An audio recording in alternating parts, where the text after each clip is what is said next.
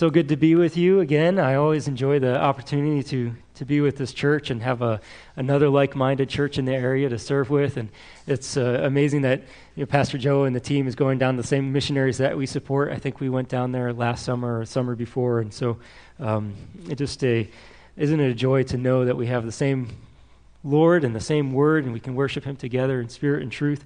And so we look forward to doing that this morning. I'm especially glad to be here on time this morning. I wasn't sure that was going to happen. I have a newborn, a 2-month-old, and his schedule does not always fit with ours. And so we left a little bit later this morning, but to my surprise, the service started a little bit later also, so got here in plenty of time. So I invite you now to turn with me to 1 Kings chapter 13. We'll be looking at this wonderful text of Scripture, but also a bit obscure and strange at parts. 1 Kings 13. Dale Ralph Davis, a commentator on 1 Kings, tells the story in his commentary of a baseball game that happened in 1915. It was a game between the St. Louis Cardinals and the Brooklyn Dodgers. It was happening in St. Louis.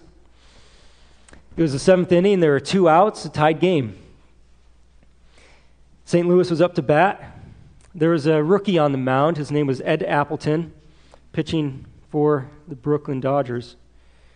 The Cardinals' manager was in the dugout. His name was Miller Huggins, and perhaps seeing the tie game, 7th inning, there's a runner on third, looking to gain an advantage in the game and bring the game to a closure and win it. Huggins sees Appleton, this rookie, this new guy on the mound, and maybe thinks that he can take advantage of this guy.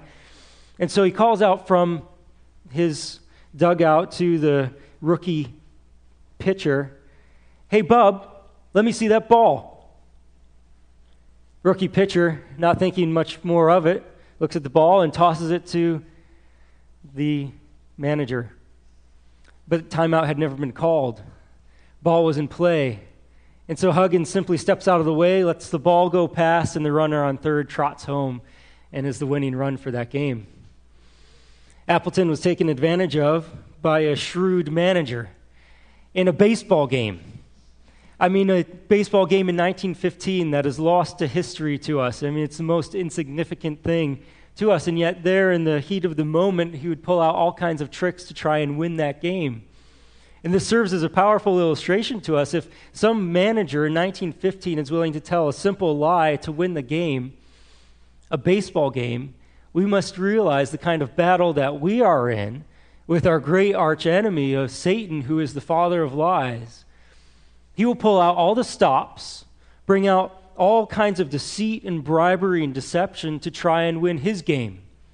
We know that our battle is not against flesh and blood. We know that our battle is against the father of lies, the one who is a murderer from the beginning. And how much more will he be willing to pull out all the stops in this kind of battle for eternity? And the battle is raging regarding the truth. It always comes back down to the truth of God's Word. Are we willing to accept God's Word as is given in its clarity and its power and the conviction with which it comes?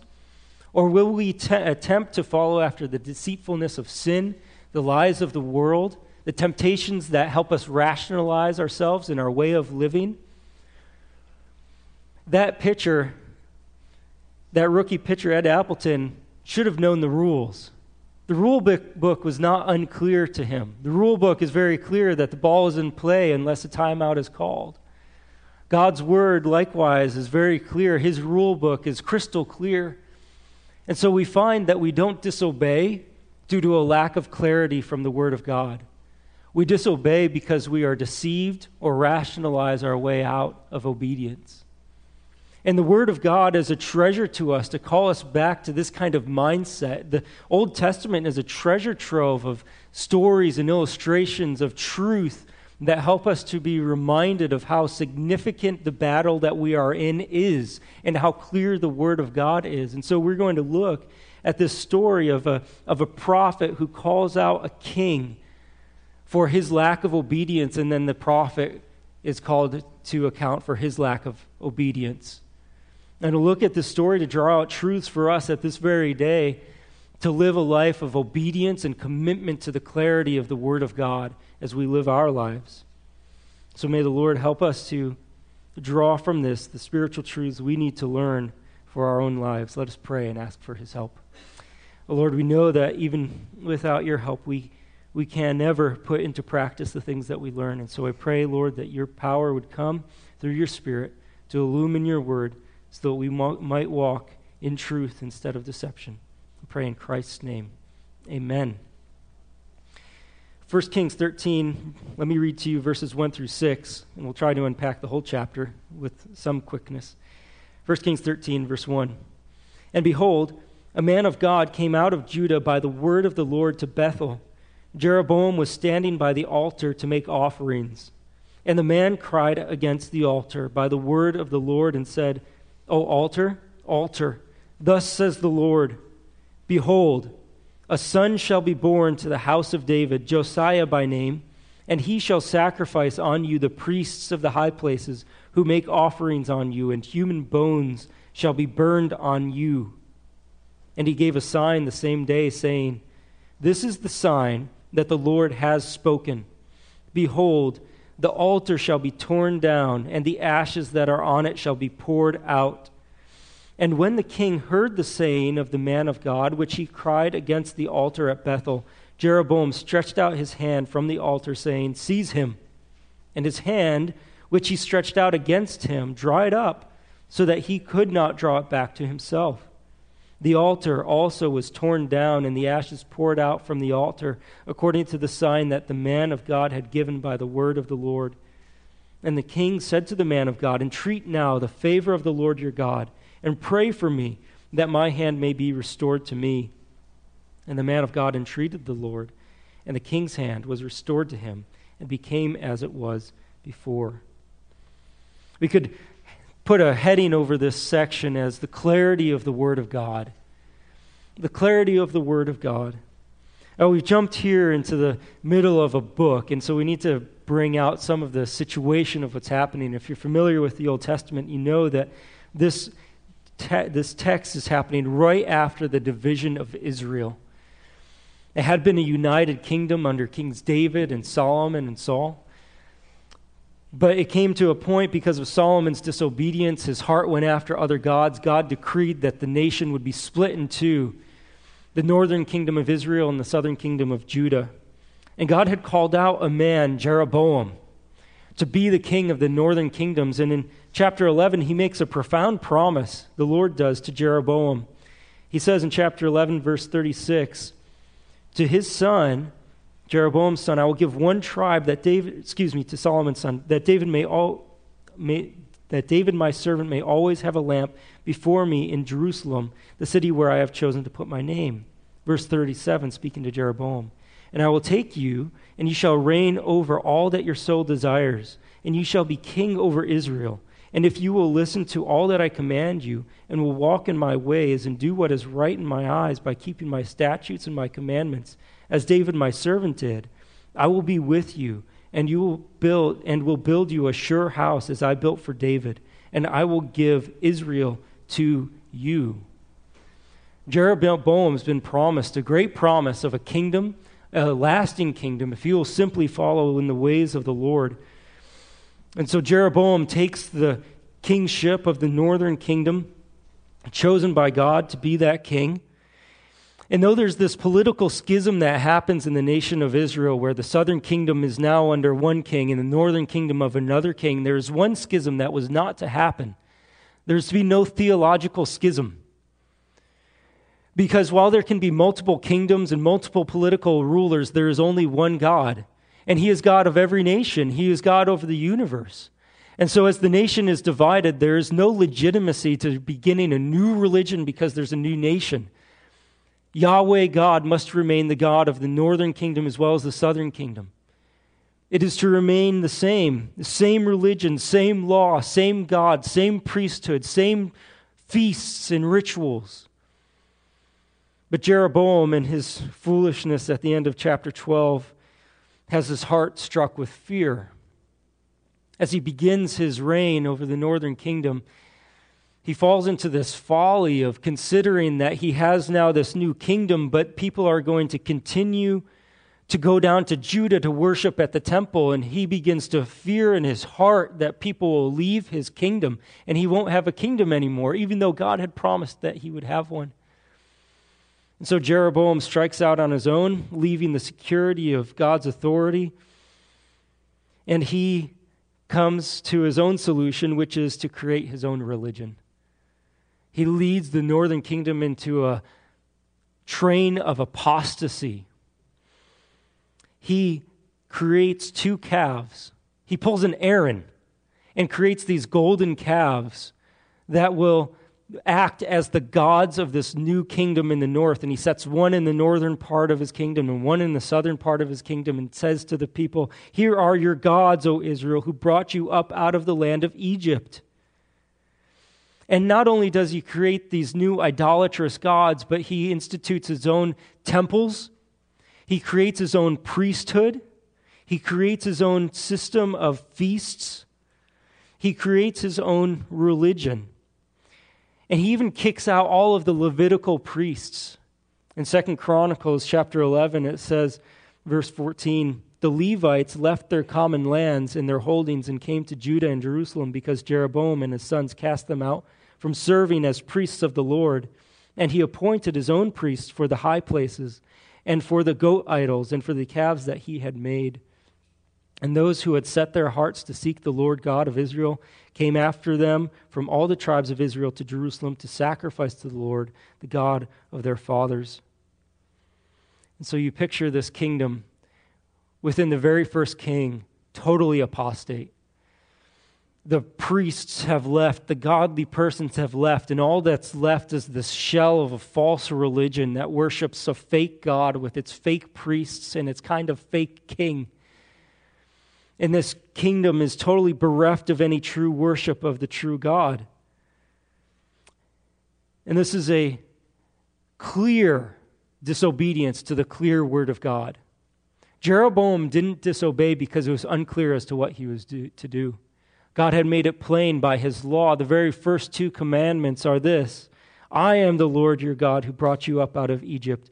You shall have no other gods before me, and you shall make no graven images." And Jeroboam breaks those laws right at the outset, not for lack of clarity, but out of fear in his own heart for things not being in his control.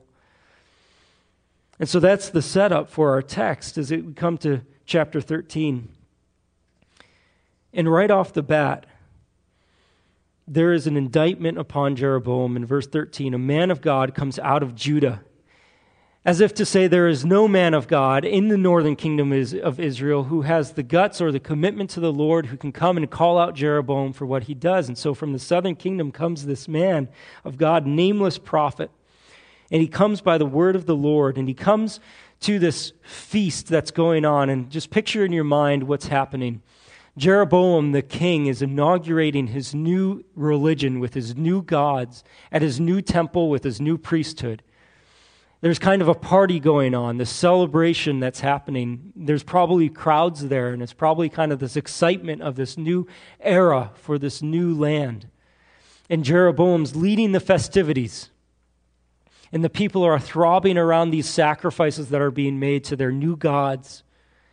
And in the midst of this sacrificial offering and these celebrations that are happening, in the midst of this feast that he institutes at the end of chapter 12, comes this lone man of God from Judah, a prophet who has no name, perhaps weaving through the crowd, coming up to seek Jeroboam's audience. And he comes up and he speaks in a manner that's totally distinct from the rest of the crowd. And he calls out against the altar and says, "O altar, altar, thus says the Lord, behold, a son shall be born to the house of David, Josiah by name, and he shall sacrifice you on the priests of the high places who make offerings on you, and human bones shall be burned on you." It's kind of a good way to kill a party. And that's exactly what this man does. Fearing neither the crowds nor Jeroboam, he calls out against the altar.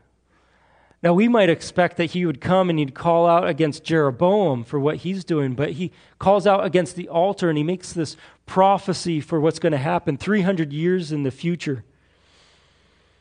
As he calls out against the altar, he draws attention to that point of somebody's religion, the altar, which is the intersection between God and man. It is where man brings his sacrifices and where God either accepts or rejects those sacrifices. And the man of God calls out against that item and declares that it will be defiled by a future king, Josiah, who will come and defile it in such a manner that those fake priests' bones will be burned on it. That's an unclean sacrifice. That is a way to defile the altar, to show that this religion is totally corrupt and bankrupt of any credibility in itself. And that's what is declared by a word of the Lord. And this is exactly what happens.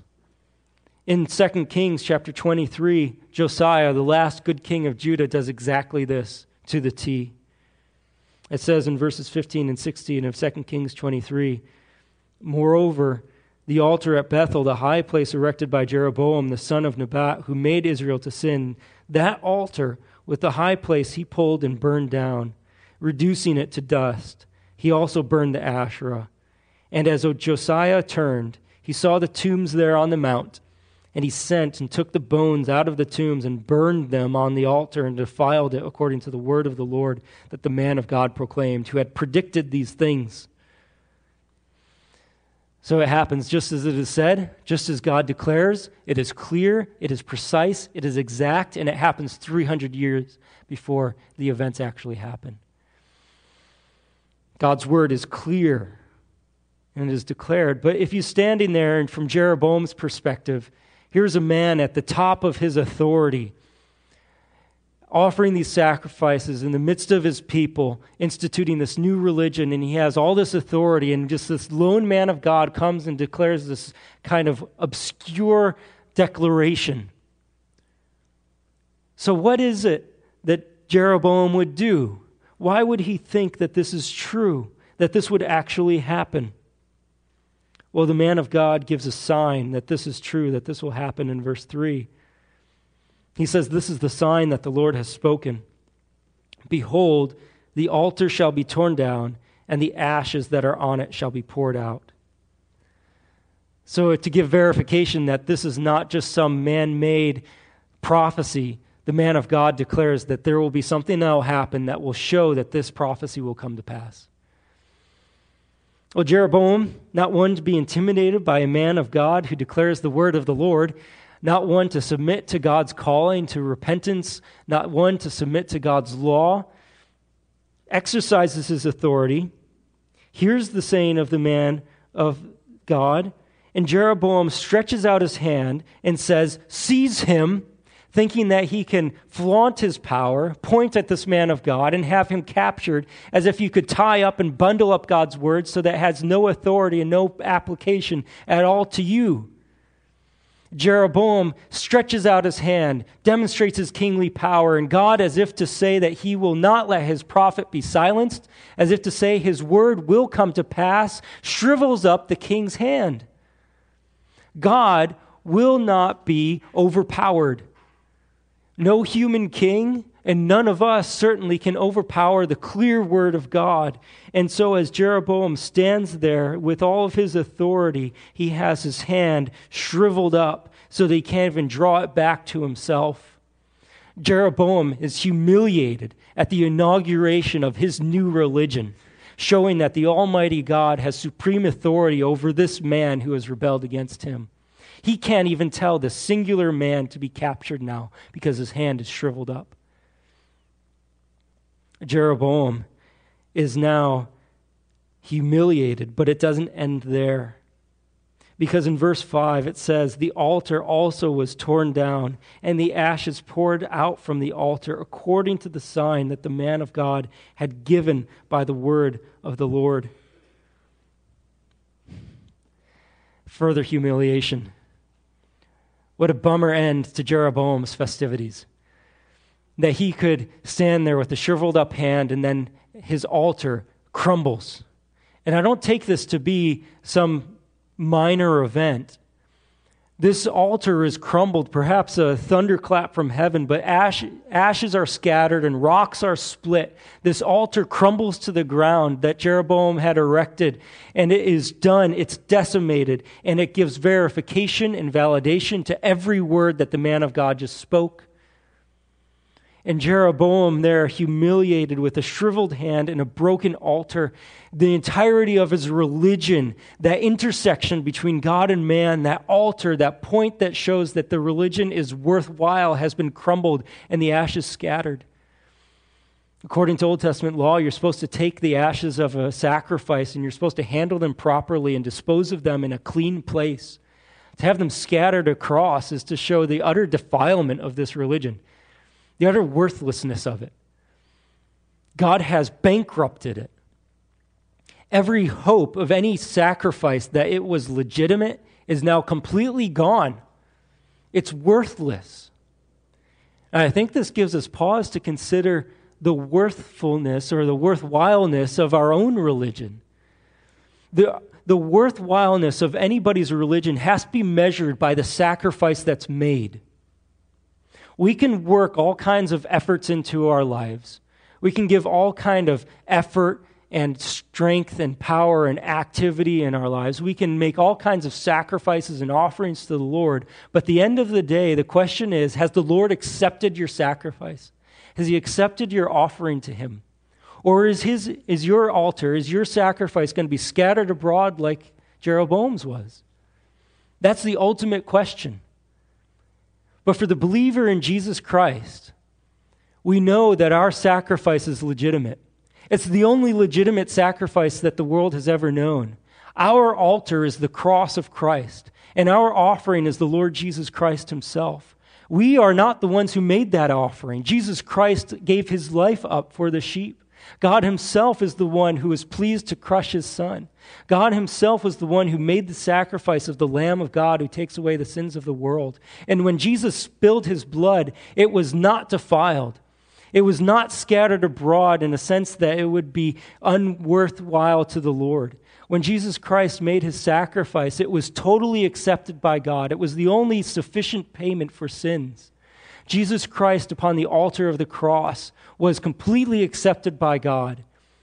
And the way that we know that is that on the third day, Jesus Christ burst forth to life again to show that he had conquered sin and death, that he had gone before the Father, making the sacrifice, and that God had given his stamp of approval to his Son and accepted him as the sacrifice for the sins of the world. If you have any other offering to offer the Lord, any other sacrifice that is not the Lord Jesus Christ, it will end up like Jeroboam's altar, broken down, defiled, scattered abroad. But Jesus Christ is our sacrifice, and he has been accepted. And we have confidence before the Lord that our religion is true because we put our trust in Jesus Christ and his blood. Jeroboam being brought to the utter humiliation of having a shriveled hand and a broken down system of worship, now recognizes that he has only one place to turn, and that's to the mercy of God. And he calls out to this man of God, "Entreat now the favor of the Lord your God, and pray for me that my hand may be restored."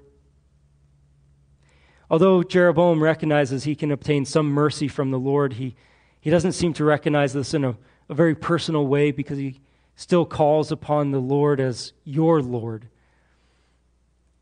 This is not a personal repentance, but it is a recognition that he needs mercy. And so he calls out, and the Lord in his mercy restores the hand of Jeroboam. Jeroboam is humiliated and is reliant upon the mercy of the Lord, and God kindly restores his hand.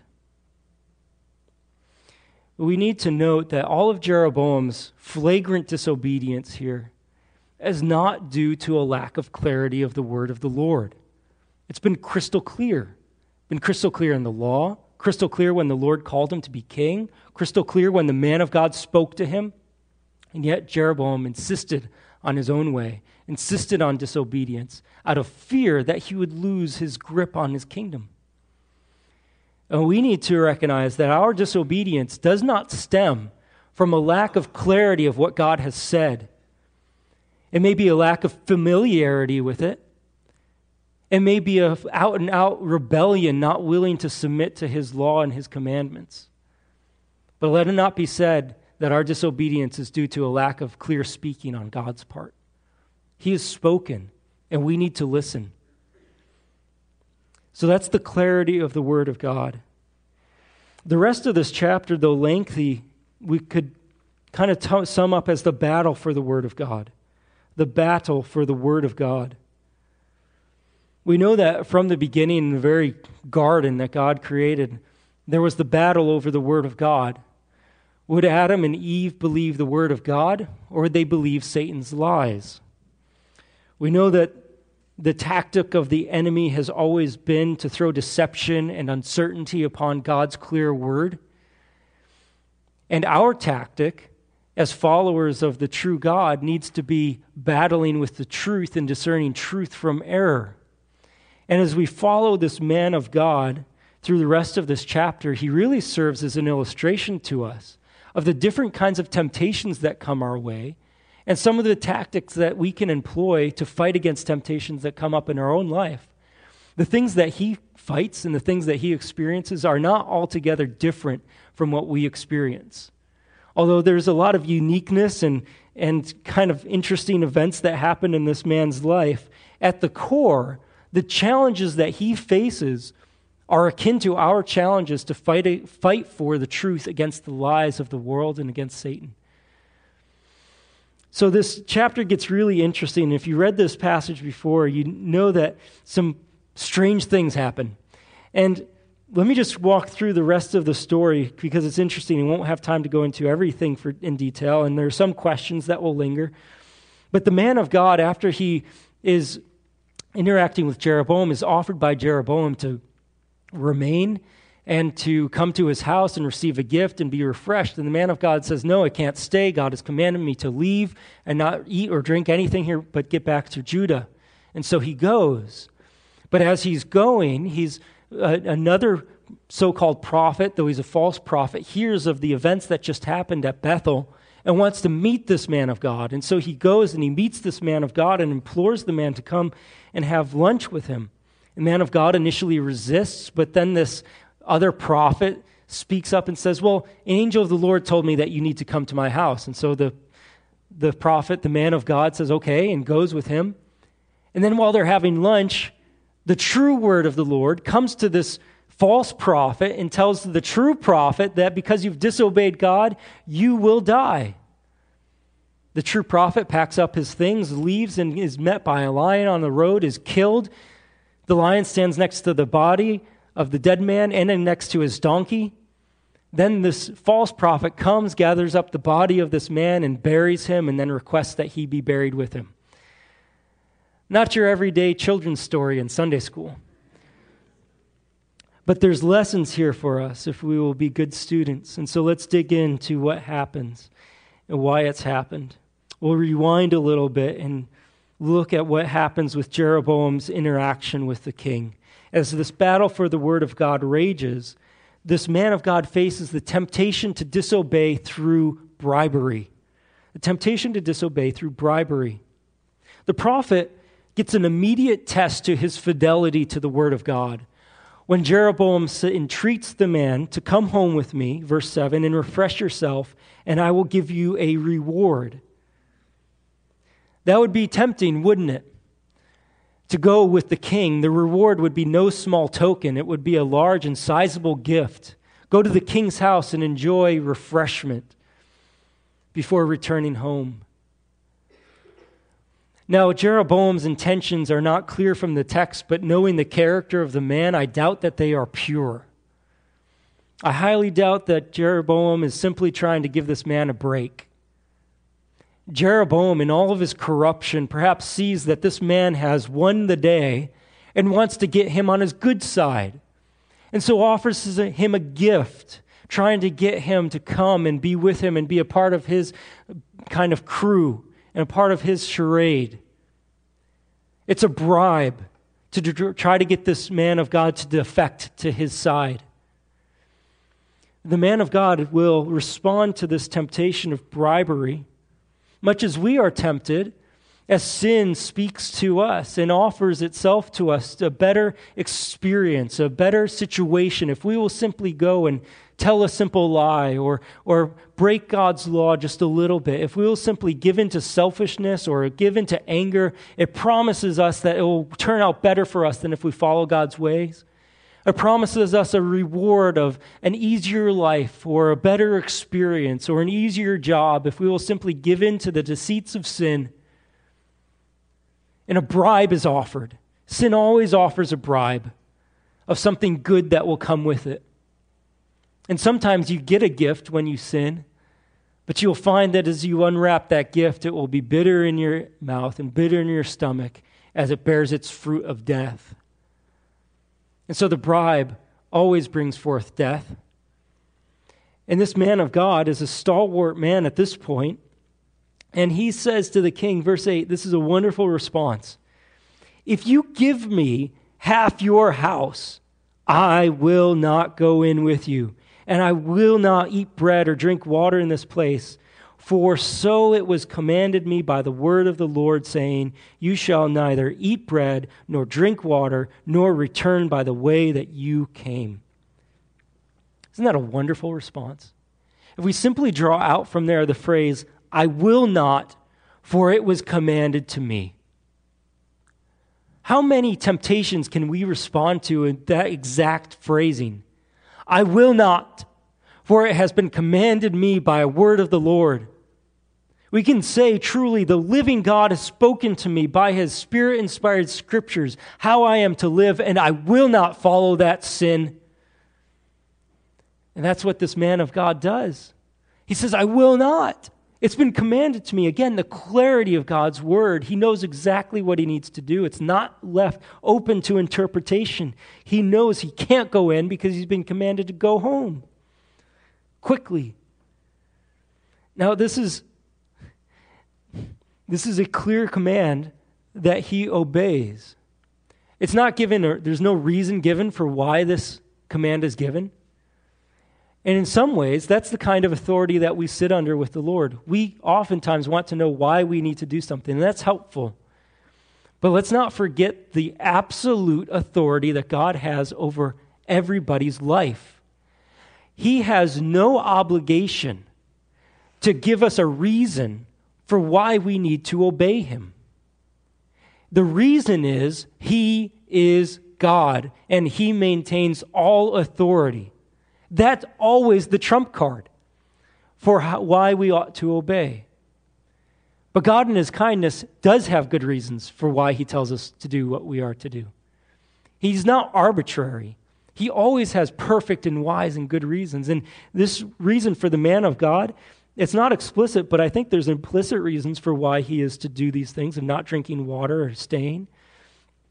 I think this is a picture for this man of God who carries the message of the word going into this apostate nation, condemning a false religion. He's not supposed to stick around and have lunch with everybody and say everything's okay. He's not supposed to stop and have fellowship with false worshipers. He's to get out of there, to leave the word of God like a bomb that explodes and get out, because he is not to commiserate with the corruption that is happening there. And so he gets out, not to have fellowship, and then not to return by the way you came seems to be a picture of repentance. That word return is the same word for repent. It's used 16 times throughout this passage. And it seems to be an illustration of what repentance is. Repentance is not going the same way that you've always gone.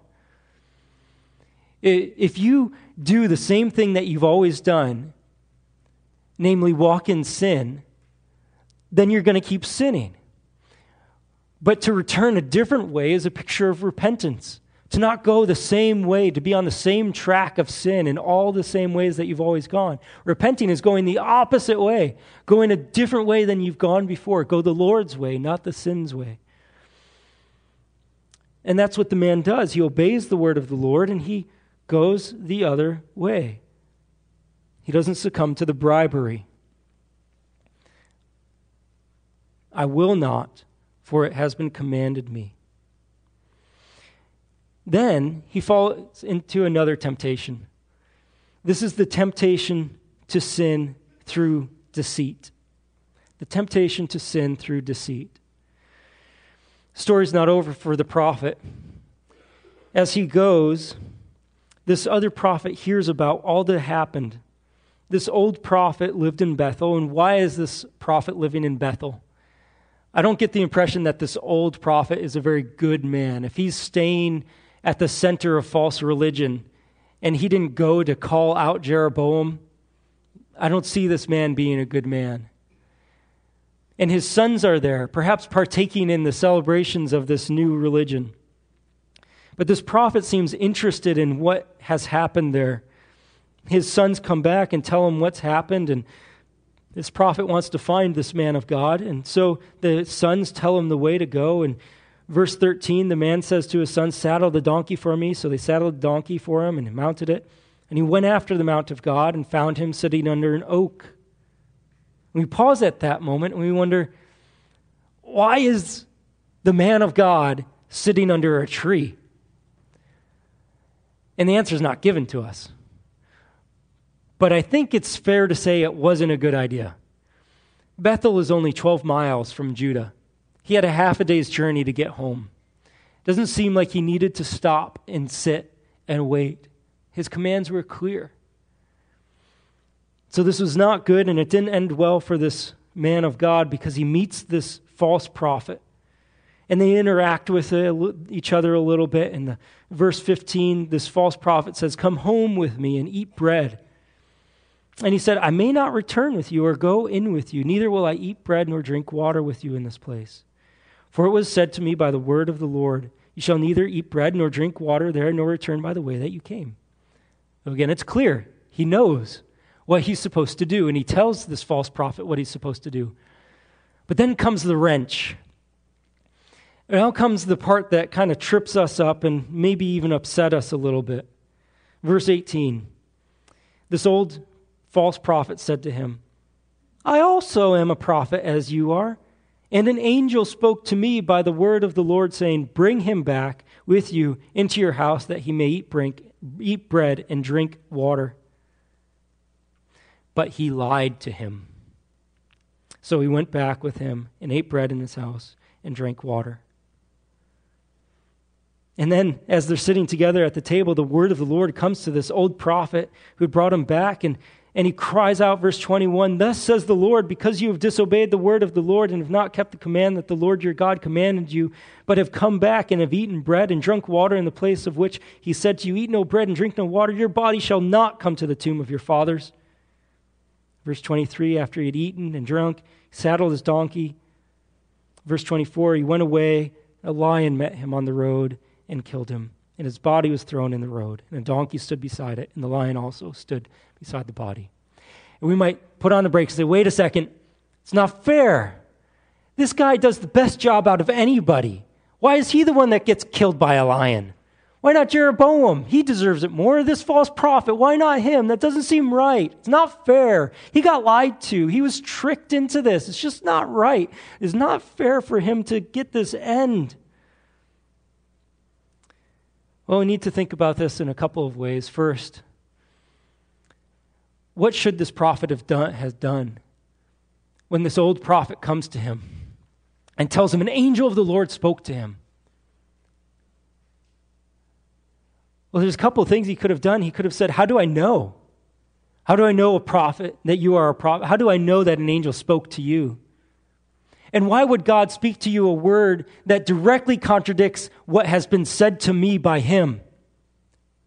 Paul said in Galatians, if even an angel from heaven preaches to you another gospel, let him be accursed.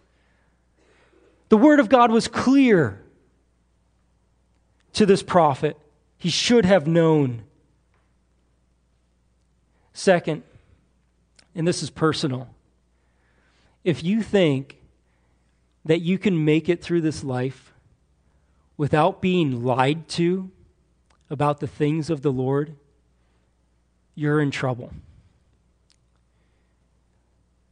This prophet was flat out lied to. And there are times when we will be flat out lied to about the things of the Lord. It will seem compelling. It may have the ring of truth to it. It may seem like everything about it is true, but how do we discern? God's word is clear. He has spoken with clarity.